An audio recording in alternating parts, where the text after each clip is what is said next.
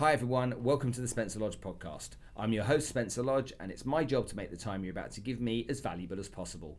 My job here is to share content I've made across all of my endeavours and ventures as an entrepreneur and bring you stories, lessons and insights from my conversations with some great achievers in business and personal development.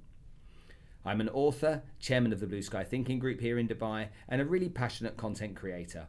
Also on my own creative journey, and with so much going on, this show is a way for me to funnel out value from all the work my team and I are doing so that we can share it with our audiences online in an easy audio format. For those that attend my seminars or follow me on social media, this is just some extra material to get stuck into on your own journey in business, sales, personal development, or whatever aspect you're working on in improving your life.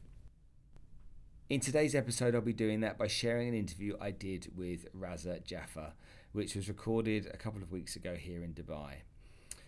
Raza, where do I start with Raza? What a man. I'm so inspired by him, you wouldn't believe. He is in his 50s. He has built a successful business, along with other achievements and accomplishments, the CEO of the Palazzo Versace. He's just the head of so many. He's a serial entrepreneur, built so many companies and been so successful. And I'm talking about really successful. But what's even more impressive is the work that he does with the Global Sustainability Network that he helped to create. And you're really in for a treat on this interview. You really are, because Raza has got just... He's just one of those guys. He's persuasive. He is infectious. He is got an energy about him that I just love. He's incredibly humble, like you wouldn't believe for someone who does what he does.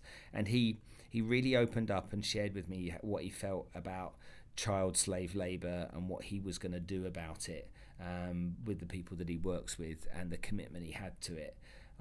I can't tell you how excited I am to share this interview with you. I promise you this is probably the best one yet for me, and hopefully it will be for you too. Now the interview lasts around about 45 minutes. There's just so many reasons I enjoyed it, and do you know what, I'm not even going to give you it all away. I'm going to let you listen to it, because hopefully you'll get the same out of it as I did, and you'll be feeling pretty good and pretty amazed at the end of this interview. So if you're ready to get stuck in, I really hope you enjoy my interview with the amazing, incredible and hugely inspiring Raza Jafar. Remember, at the end of the interview, I'll be back to tell you more about how the interview took place, what I've learnt and applied, and share a few extra notes about the content.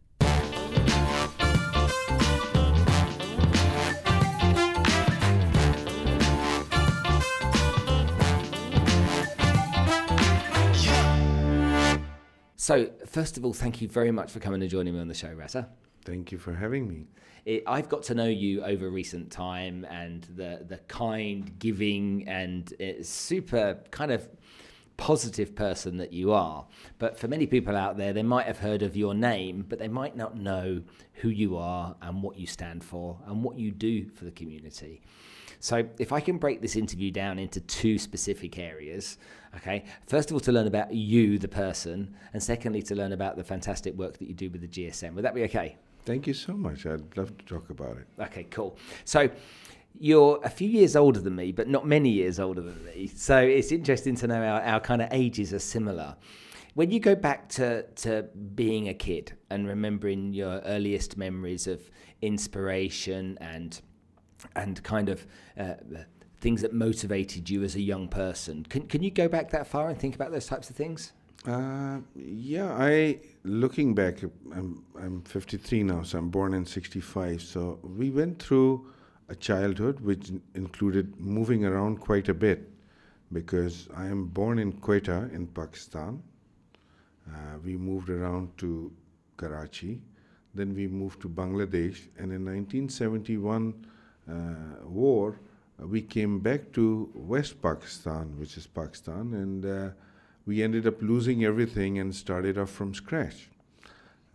My father really worked very hard, and there was very little that we could afford at that point, but we were generally very happy. I really don't remember my childhood to be an unhappy one. I was very happy most of the time. I was into sports, and I had an amazing relationship with my siblings.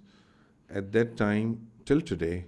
And I'm also very lucky and blessed that my school friends from those days are still very closely in touch with me.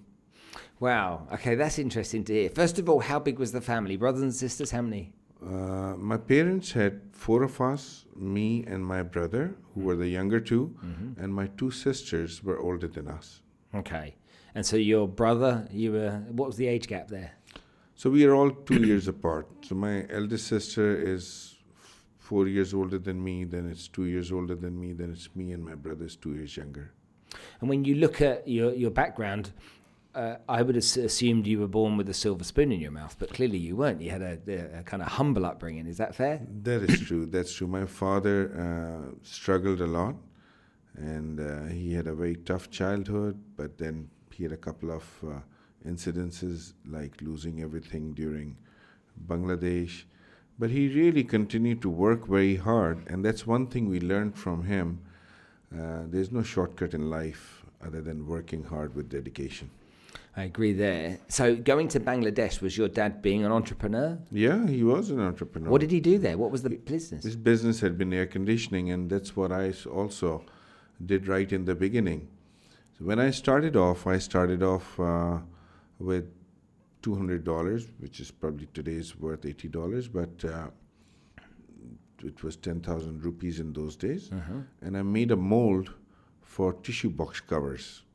And then I learned how to do screen printing, and I was printing the screen, doing screen printing and selling tissue box covers to Johnson & Johnson and other pharmaceutical companies. Then I got an opportunity to use a frame of an exhaust fan and make that into wall clocks. And then I sold those wall clocks to tile manufacturing companies for their annual gifts.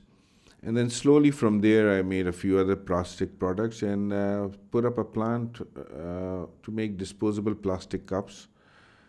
And I was doing all of that while doing a bit of air conditioning. And by that time, I had turned 20.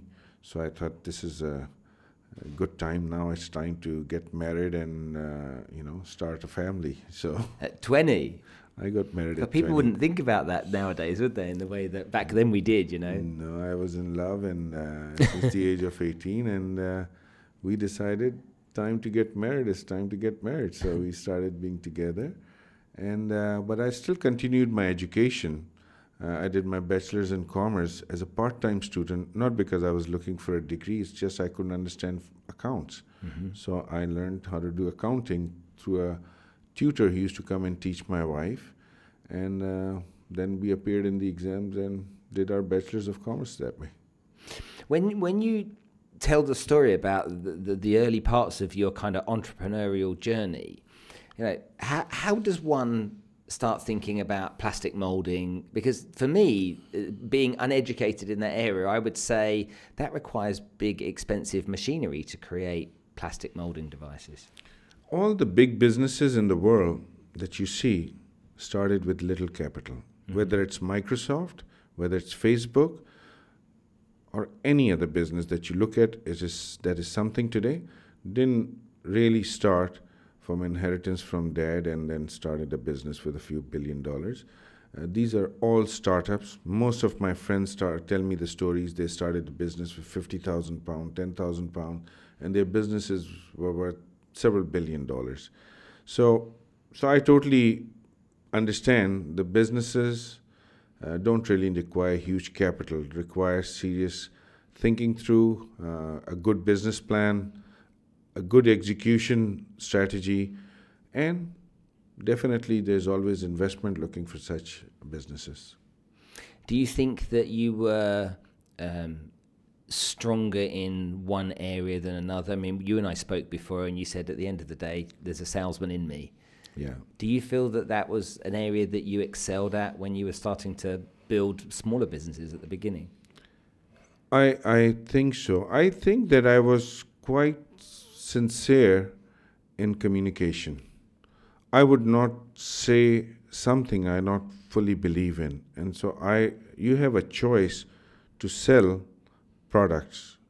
What product you choose should be the one that you could totally trust and would fully believe in.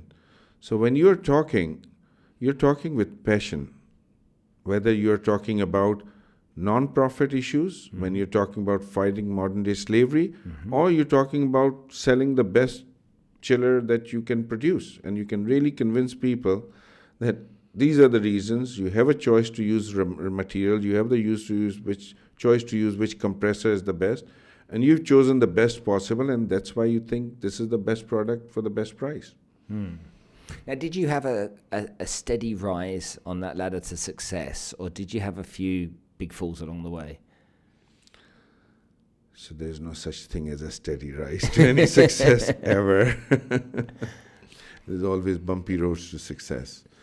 And that's what you really need to watch, that nothing should really deter you from your destination as long as you believe in it.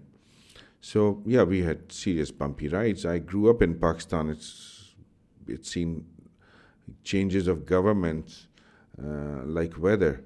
So, we would have hope in our president at one point that, turning around the country, and then unfortunately air explosion and we lose him. And then we have democracy come in with Benazir Bhutto, and then we had her ousted out, and then we had Nawaz Sharif, and then this repeated twice. Then we had President Musharraf.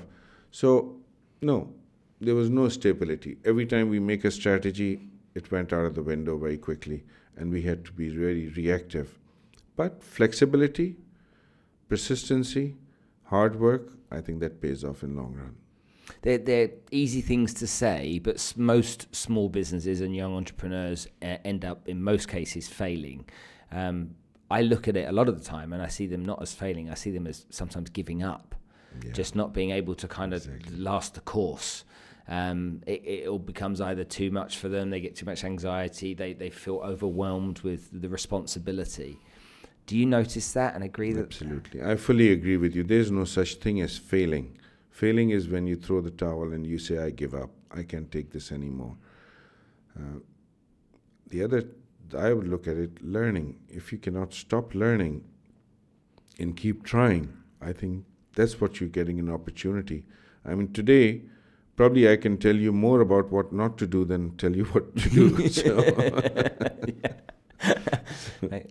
Do you have a lot of people coming to you for pearls of wisdom and advice on the things that they should do? Are you inundated with people asking for an hour of your time just to brainstorm where they are? Or is that something when you do have those types of requests that you, because of remembering when you were young and you were learning, that you embrace? I enjoy sharing my experiences and also enjoy guiding whoever I can. But there's a selfish motive to that, because I get to learn a lot. I get to see what people are thinking today, because I'm really amazed at what people think today and how they are thinking. I was never that advanced at their age most of the time. Most of the time I see that, wow, how can they reach so far, so fast? And technology helps, communication helps, and if people speak better than I did at that point, and they have much better network than we had at that time. So I really enjoy it. Do you embrace technology nowadays, or do you still resist it, as people from our generation sometimes a little bit do? So people from our generation had a character in cartoons called Inspector Gadget. That was my nickname in those days. I was known as Inspector Gadget. So I would have, for air conditioning, I would be using the ultrasonic distance meter just to measure the walls. And I did advanced engineering technology and computer sciences. So I would do my software programming in BASIC and Fortran. So I would really be ahead in the technology. My company in Pakistan at that point was the only company that did entire air conditioning designing on computers using AutoCAD. We were using, heat load calculations from Carrier softwares. And how long ago was that? That was when I was about 20, so about 33 years ago. Okay, so that was happening then. So you were embracing it as a young person. As a young person, and even today. So today, I think day after tomorrow, I'll get my new Samsung watch, which is the Galaxy watch. It's no longer Gear, so I should be getting that soon. And do you Do you find that when you look at social media and the role that it plays in the business community nowadays, do you think that social media is something that you've kind of taken on and you kind of really envelop into everything that you do, or are you the guy that sits there spending time messaging on WhatsApp for hours and hours?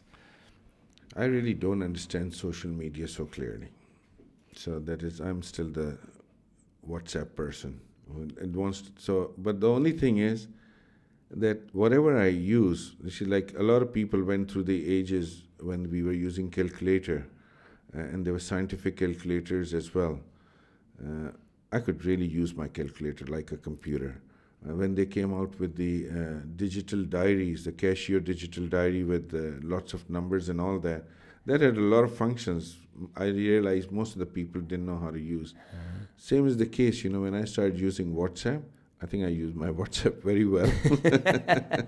God, you remember those devices? There was this thing called, what was the Scion, wasn't it? That thing. Oh, it was amazing when that came out. There was another thing that Texas Instruments had. I can't remember what that was, a little gold thing. Yeah. But those things, when they were happening, they were like the step ahead of the calculator. It was like, this is the gadget. Palm Pilots as well. Palm Pilot, yeah, that was really cool to have at one time. I went to a meeting the other day and somebody literally got out a day-to-a-page paper diary on his desk, and I was like, wow, you've got a diary. And he's like, I can't get out of that space. I still like to write my meetings in my diary, have a highlighter pen when they've been attended, and be able to look back. And for me, when I was younger, it was the first few weeks of the year that the paper diary was always lovely, wasn't it? It would have the map of the world on the inside cover, and you'd have it all clean and immaculate. That was the gift everybody shared, corporate gifts, yeah. Which company had the best diary? Yeah. I worked in the insurance industry, and all of the insurance companies would be out there in December giving out. That's true. So you built businesses, you became successful, you've always remained incredibly humble. Some of the characteristics that people that have a fast route to success end up displaying, sometimes by wearing their wealth, or sometimes becoming arrogant and thinking they're better than others, that exists out there on the planet, has never seemed to impact you in any way. And for me, that comes from knowing the little that I do about you, from this real humble character that has got a much bigger purpose than entrepreneurship. And that is obviously GSN, which I want to talk to you about right now. Tell me, first of all, how on earth did all of this come about? Where was it from you emotionally, and where did it come from practically? So the thing that I want to correct is I still don't consider myself successful, because I'm still cleaning up a lot of the mess that I keep creating in every business. So I think it's there you go, humble again. It's going to take time. I really believe, and when we go back, I talked about the businesses I started, or at least the efforts and ventures I did. But at the same time, at the age of 18, I was quite conscious of the fact that I need to do something for community. I had nothing major to give other than something like blood. Each one of us have blood. So I believe giving is an attitude and not a privilege. Because a lot of people say, you know what, I'm just waiting to do this and then I want to spend a lot of my time. Well, my friend, you have an opportunity today to just smile at somebody, to just listen to somebody. It doesn't require anything other than your care. So giving is truly an attitude, not a privilege. So it started from there, and it included using my business knowledge, which was air conditioning, to help a blood foundation called Fatmi Blood Foundation in Pakistan. They were saving blood. We had a capacity of 500 pints of blood only, which was being put in normal chest freezers. And because I was in air conditioning, I took some equipment of old ships and put together a very reliable cold storage within their facility, increasing the capacity to 10,000 pints of blood. That allowed us to do blood separation, get more blood regularly, because we would have a lot of people wanting to donate blood, but we didn't have capacity to store. So whenever there was an emergency, we used to have lines of people standing up trying to donate. but then nobody would come and donate blood on regular basis. So we started treating hemophilic and thalassaemic patient because we could separate the blood platelets. And then I realized that, it doesn't work only with the capacity. We should use our network. So we, with all our efforts, got the president of Pakistan in those days to come and support this foundation. And then we realized that, there is a celebrity power. So we got a very famous celebrity named Dilip Kumar. Anybody from Indian community would know him. He was really a legend. And we got him to come in and support the foundation. So we were quite active in foundation. And then I started to help other organizations which were looking at kidney centers or burn victims and burn units, etc. So my attitude had been to find the champions doing great job in philanthropy and just quietly support them and use my business acumen and my network to support them whichever way possible. Later on, I got a little bit of financial strength where I could also support them financially with my network and my business acumen and try to help non-profits be more efficient. Slowly and gradually, I got exposed to this beautiful group in the US called the Global Philanthropist Circle, which was founded by David Rockefeller and his daughter. And that really exposed me to more than 63 families were part of that circle at that time, and I was very privileged to be invited to join them. And we started having a network of people we learned a lot from, because I could see people taking big issues like malaria, like polio, like other AIDS and big issues and dealing with it. I also got exposed to triple bottom line, which is today better known as sustainable economic development. For those of us who don't know, triple bottom line, it's looking at every business from economic, social, and environmental impact point of view. And that's where we continued. So if there's anything you want to ask in between, please feel free. Yeah, otherwise, well, I will continue. No, please just keep talking about it. All right. So when I was looking at triple bottom line, I take things quite literally. Sounds very good, but I want to say, okay, so bottom line means numbers. So accounts, I could see the numbers.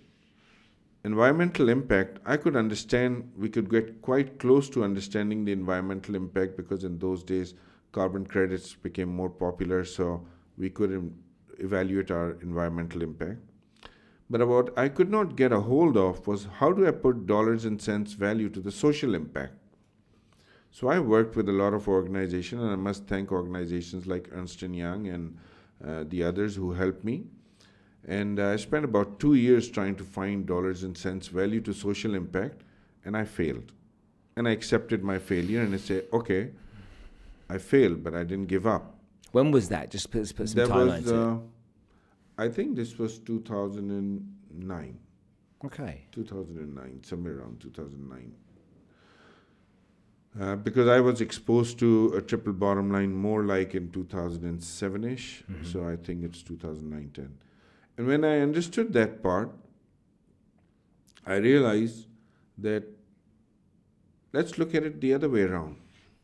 I don't see any negative impact of a business socially, because businesses create jobs, that gives opportunity for people to take care of their children, that takes the capability for people to take care of their health. So I can't see really negative impact till I started to understand human exploitation by businesses. And that gave me a cue into looking into slavery. And that's how I discovered how much slavery exists in our businesses, which we don't even think about. If you look at your supply chain, I would say there's more than 80% chances you are funding slavery, because we don't really care who's picking up, who's doing the cotton picking for us. We don't know what kind of stitching is being done. Are we buying a special deal by some company at $1 or $2 for a t-shirt, where we have enslaved laborers? the companies don't come out saying we hire enslaved laborers, but what they do is say, okay, I am going to give you 67 cents for this t-shirt, because if I make it in Europe, it's going to cost 5 euros, because I have to worry about my environment, I have to pay people right money, I have to take care of their education. But you guys in a developing world don't have to do that. So, doesn't matter, squeeze these people, don't give them the money, don't give them the food, don't let them have nutrition, just give me another cent lesser. And that's how we're getting the good deals in our retail products, because we're not looking at who's doing the mining for the minerals that are used in our iPhone. And are these people being paid, or are they enslaved? I know there are materials that are used in cosmetic products. Definitely, a lot of children are enslaved in that market. So there are many areas that I realize that businesses are involved with human exploitation. And the business owners turn a blind eye to it because it's easier to than to take the problem on or be more responsible. So if you don't think about a problem, you don't think there is a problem. Mm-hmm. When there was racial discrimination accepted worldwide, it was okay to put a signboard saying dogs and blacks not allowed. Mm-hmm. And it wasn't that long ago. Mm-hmm. So socially there was nothing wrong with it. But the minute people realized that is unacceptable, we started, nobody can dare talk like that anymore, right? I think we need to make slavery unacceptable. We want to make human exploitation unacceptable. And for that, we all need to play a very important role in understanding what is slavery. So hold on a minute. For people that may not understand so much about this, can you give me an idea of the scale of this? How big it is? Sure.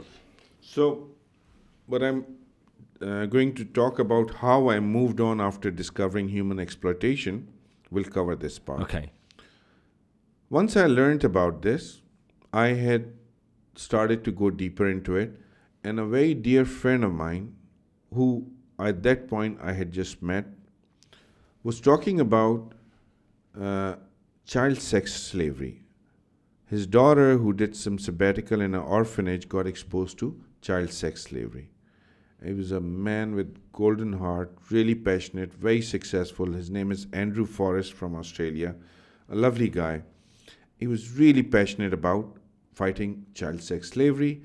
We had a lot of talk about triple bottom line, child sex slavery, and we started to look into the bigger picture. I took him with me to meet the Global Philanthropist Circle group in the US, and we met with other people.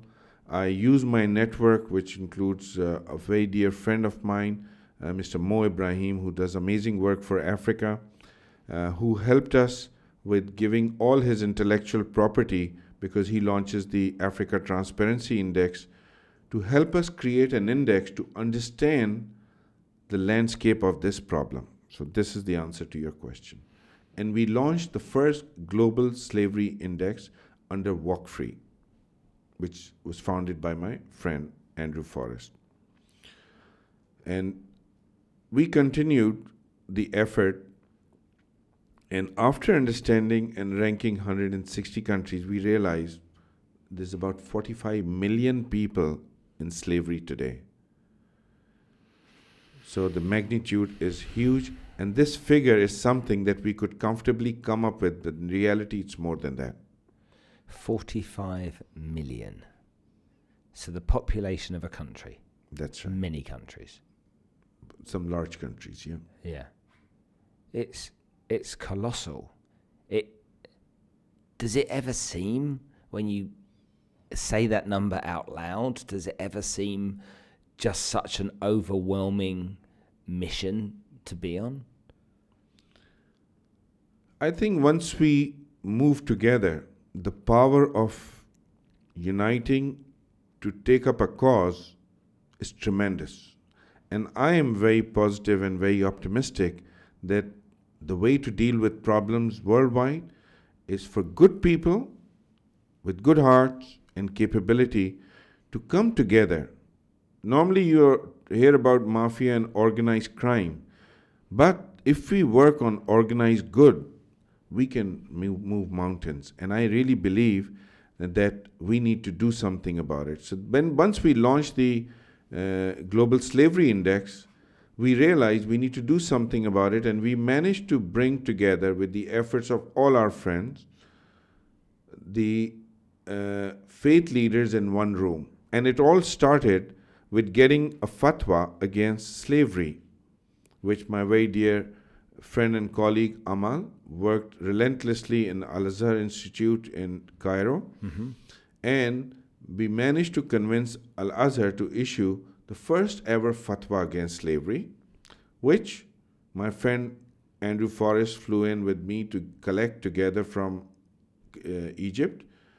And from there we went up to the Church of England. We met with Archbishop Justin Welby, who invited us for breakfast the other day. He totally supported and endorsed the subject, flew out to the Vatican, got the support of the Vatican and the Pope, and we started on this mission. And by the end of that year, like one full calendar year from getting the fatwa, we got all faith leaders, Pope Francis, Grand Imam, Grand Ayatollah, and Hindu, Jewish, Muslim, all together on one platform at the Vatican, 2nd December 2014, and signed a joint declaration against slavery, which eventually was taken to United Nations, and with the, again, effort of all people relevant from the Vatican, from Kevin Hyland, who was the Commissioner of Trafficking in UK, and many others, this agenda of ending slavery was included in the United Nations Sustainable Development Goals, which are 17 goals, and everything that I had worked on for the last 15 years, or maybe 12 years, was put into goal number 8, which included triple bottom line, so sustainable economic development, job creation and youth unemployment issues, and ending modern day slavery. And that mission, after it was included, we decided the signatories of this pact includes 193 countries committing to achieve that by 2030, 17 goals. We're going to take up one goal. This is goal number 8. Create a group worldwide which will include the faith, the businesses, the media, the non-profits, and the governments to all come together and achieve goal 8 together. Now we are including academia as well. Hence, we created Global Sustainability Network in December 2015. And since then, we've been working relentlessly on trying to achieve Goal 8 in any way possible, providing a platform for people involved with ending modern-day slavery, human trafficking, and all subjects related to Goal 8. We meet 4 times a year, every 3 months, once in the Vatican, once in Church of England or House of Lords, once in the United Nations headquarters, generally around the UN General Assembly, and once in Dubai. So that's where we are with GSN now. Wow. I had another question for you, but I think you might have answered it. Let me just think about this for a second, because I listened to that, and when you first started to explain it, all I think is that is so big. You know, you shout 45 million, and it's just such a big thing to try and accomplish. And then you tell me what you've told me. We're both of a similar age. Do you honestly believe that this can be solved in our lifetimes? Yes, I'm 100% convinced that this is something, it's going to have a snowball effect. We started off with 18 members who were very influential. And when I say influential, my measurement of influence does not come from money. My measure of influence comes from the commitment. I keep talking about the difference between involvement and commitment. So commitment is where I feel as influential. We have got, within 3 years, 1,100 members. I can very confidently tell you that there could not be anybody on this planet which is not on the reach of the GSN member with a distance of just one person. So if you want this message to be passed on to anything, this is a real strong platform with committed people who want to achieve Goal 8, and we want to help everybody achieve this. It's a remarkable objective. Now, You think within our lifetimes, what are the biggest hurdles that you're going to face over the next, let's say, 12, 24 months? The biggest challenges that you'll find? Biggest challenges that I find is ego. Everybody has a huge ego, and ego is the only thing that's coming in the way of achieving Goal 8 and SDGs. Because everybody wants to go and say, wait a second, this should be named after me, and this should be the Raza Jafar Foundation, and this should be the thing. No, I did this. No, I would go and raise my money, and no, this country should be ahead of. I mean, I don't understand the concept of entitlement of countries, that they think that their population deserves more than some other country's population, because that's exactly where the discrimination in humanity starts. So this entitlement needs to sort of be addressed. These egos need to be addressed, and I think ego is the biggest hurdle I see. How do you deal with it? I mean, it's a really important point, but how do you get people to, or governments to set that aside? Does dialogue and faith encourage that to happen, or do you think that's one of those things that it will just exist forever because it's part of the human condition? Governments are the representatives of the population of the country. Technically. The reason I'm so hopeful is because the younger generation is just amazing. They are looking at equality. They are looking at being environmentally sensitive. They are really conscious generations coming. They don't want to do wrong things. They really believe that everybody has equal opportunity. So I'm very hopeful that the new generation, slowly and gradually, are not going to allow leaders to come on the stage unless they really represent that generation. So this is really the biggest hope I have. Talk to me about youth employment, not necessarily globally, but across Asia and North Africa. There's high percentages of young people that are unemployed. Trying to get work has been a challenge for many people. Do you think that there's a remedy for that through I don't even remember when we were young, a lot of people did an apprenticeship. You know, they went into a company, they did an apprenticeship because mum and dad said from the working class environment, get a trade behind you, learn something. And so at least you've got some skills that you can apply, whether that be a plumber, an electrician, whatever it might be. Do you think that kind of talk, because that's what you did, you either went to university or you did an apprenticeship when we were younger. For me, I remember that very clearly. And so for those that haven't had the good fortune of being able to go to university, maybe different words are used. Maybe there's a different term for it nowadays. Maybe it's not called an apprenticeship. But do you think there is enough work that companies are doing in both the SME and the larger corporate sector and finding opportunities for young people that want to learn, that want to have a job, to get a chance? So your question about the region, Asia and North Africa, I would just say the problems are the same all over the world. We see that most of the developing world are going to suffer the most in coming years if we don't prepare ourselves for it. I was in Mexico about 6-7 weeks ago, and we were very clearly discussing 3.6% unemployment going up to 4% next year, and I think we need to address these issues. These issues that cause a lot of other political tension. That's where the migration issue is coming from building the wall. So if we are able to provide jobs, decent jobs for people within their own countries, nobody wants to leave home. Nobody wants to leave family. So I think that is something we need to address. But if you see the developing world, the biggest employer in developing world is agriculture sector. And agriculture sector was taking away jobs on daily basis is not a driverless car or machine learning or artificial intelligence. It is simply a tractor.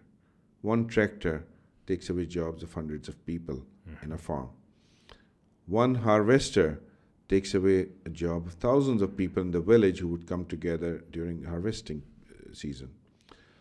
So we need to see when this happens, when these people in the villages, mostly in the agriculture sector, they lose their jobs, they make their way to the cities.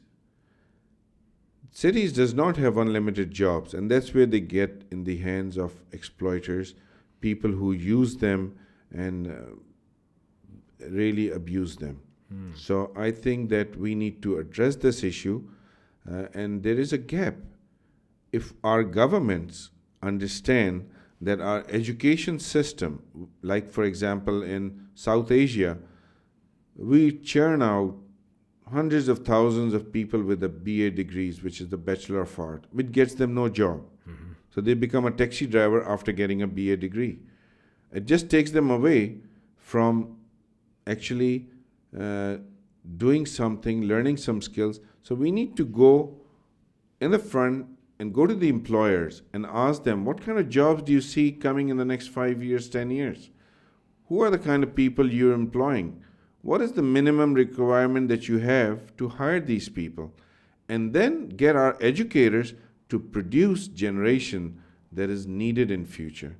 Not just keep giving them this education for the sake of education that, oh, my son, you have to get educated because you have to feed the family, and you go and borrow money and educate them for something that doesn't really need to have a job.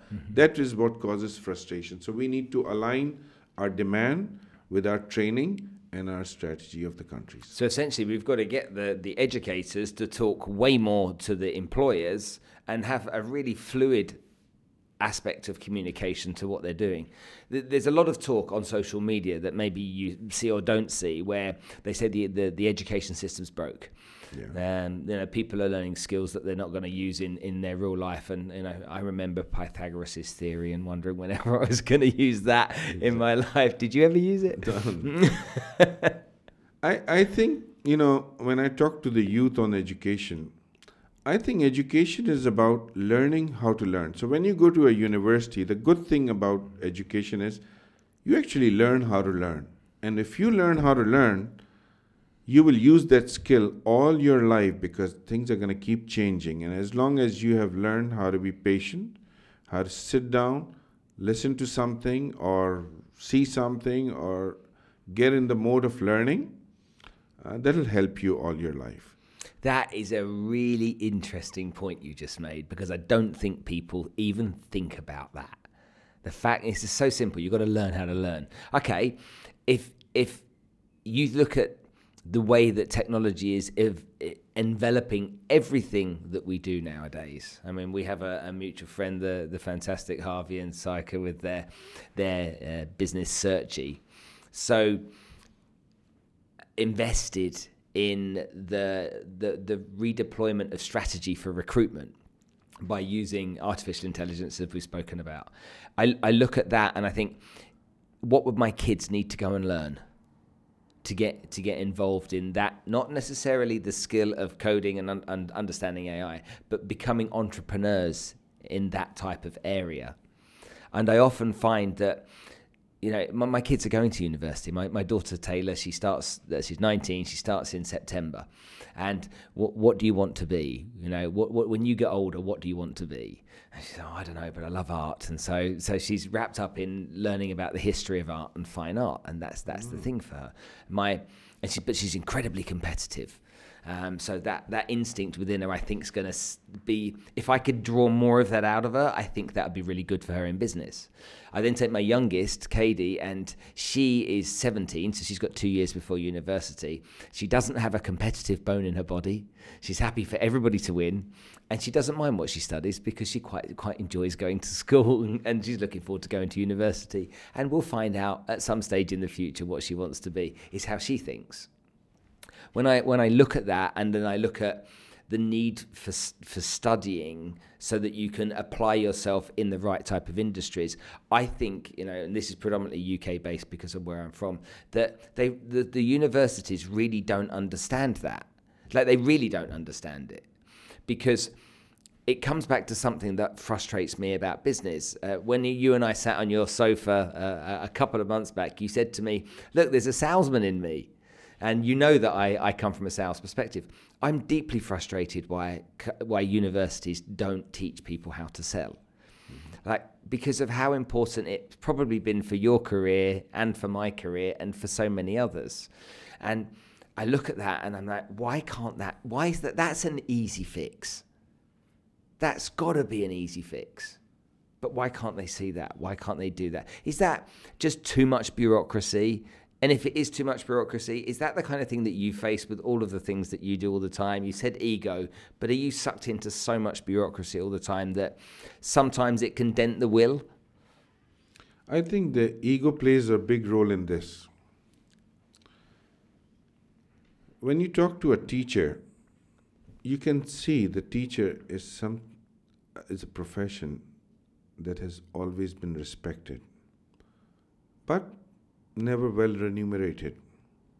When they live in this society today, they realize, oh, well, all my neighbors who are business people and the bankers and the investment bankers and tech people are extremely wealthy, and they've all moved out of this neighborhood, and I'm the one who's left behind and respected a lot in students, but these students change every year. So I got a new bunch of people who respect me, but in truth, the professors and the teachers are not remunerated properly, and that builds up a bit of resentment. And I have seen across the board, all nationalities, a bit of a gap between teachers and the rest of the world, because they feel like they're coming from a giving part of the world, and then they are materialistic people. And these giving part of the world people are teaching the children how to survive in that materialistic world. So there's a big disconnect. We need to fix that for sure. I totally agree. Like example you gave of selling or negotiating or strategizing. Selling, you cannot get married if you did not know how to sell yourself properly. If you can't sell your proposal, you'll be a bachelor all your life. If you're going to talk about selling, if you have a proposal for a non-profit, no government's going to take your proposition seriously if you were not able to sell your point of view. So selling is not about going and selling insurances only. Selling is about selling what you believe in, so that more and more people are with you on the same page. Every time we have a board meeting, you need to sell the whole budget. You need to sell the whole new investment idea. So I feel the universities are really disconnected with teaching the skills, and they come from the point of ego. Then last 300 years we have been doing this and we have a great result. Well, last 5 years you're not using the same phone. 10 years ago you were really excited about the BlackBerry, right? So the technology has changed so fast that you have not changed the education system fast enough for that.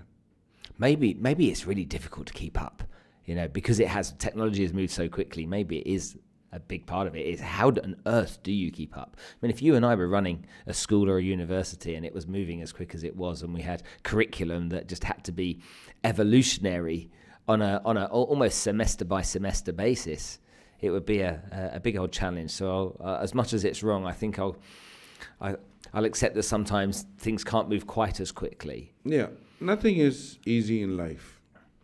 Everything is difficult and needs attention and resources deployed on it. I mean, I can see these big buildings and billions of dollars of endowments funds of these universities. I think they can put it to a better use than real estate.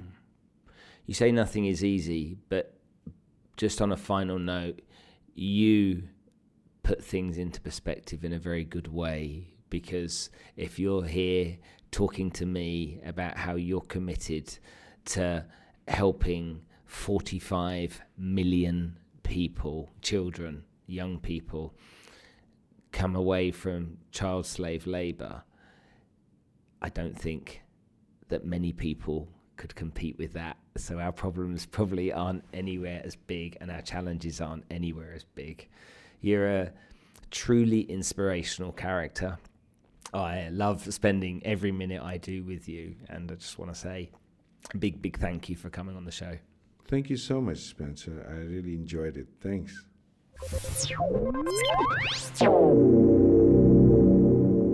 So there you have it, my interview with someone who I now get the chance to call my good friend, Raza Jafar. I really hope you enjoyed it and it was worth the time. You learned a lot more about Raza's story, what he's passionate about, and what he's trying to do to change the world. I really can't express in enough words. Maybe my vocabulary just isn't good enough to try and describe how moved I am by what he's trying to do. 45 million children involved in child slave labour every day of the year that we know about, the belief that there may be even twice as many as that, the work that he's doing. Literally, as I'm recording this right now for you, he invited me to come to the Vatican with him to meet the Pope and the Archbishop of Canterbury and talk about what was happening and what they were going to do about it. And when you got somebody that says to you after the interview, why don't you come to the Vatican with me next week? It's like, oh right, okay, fair enough.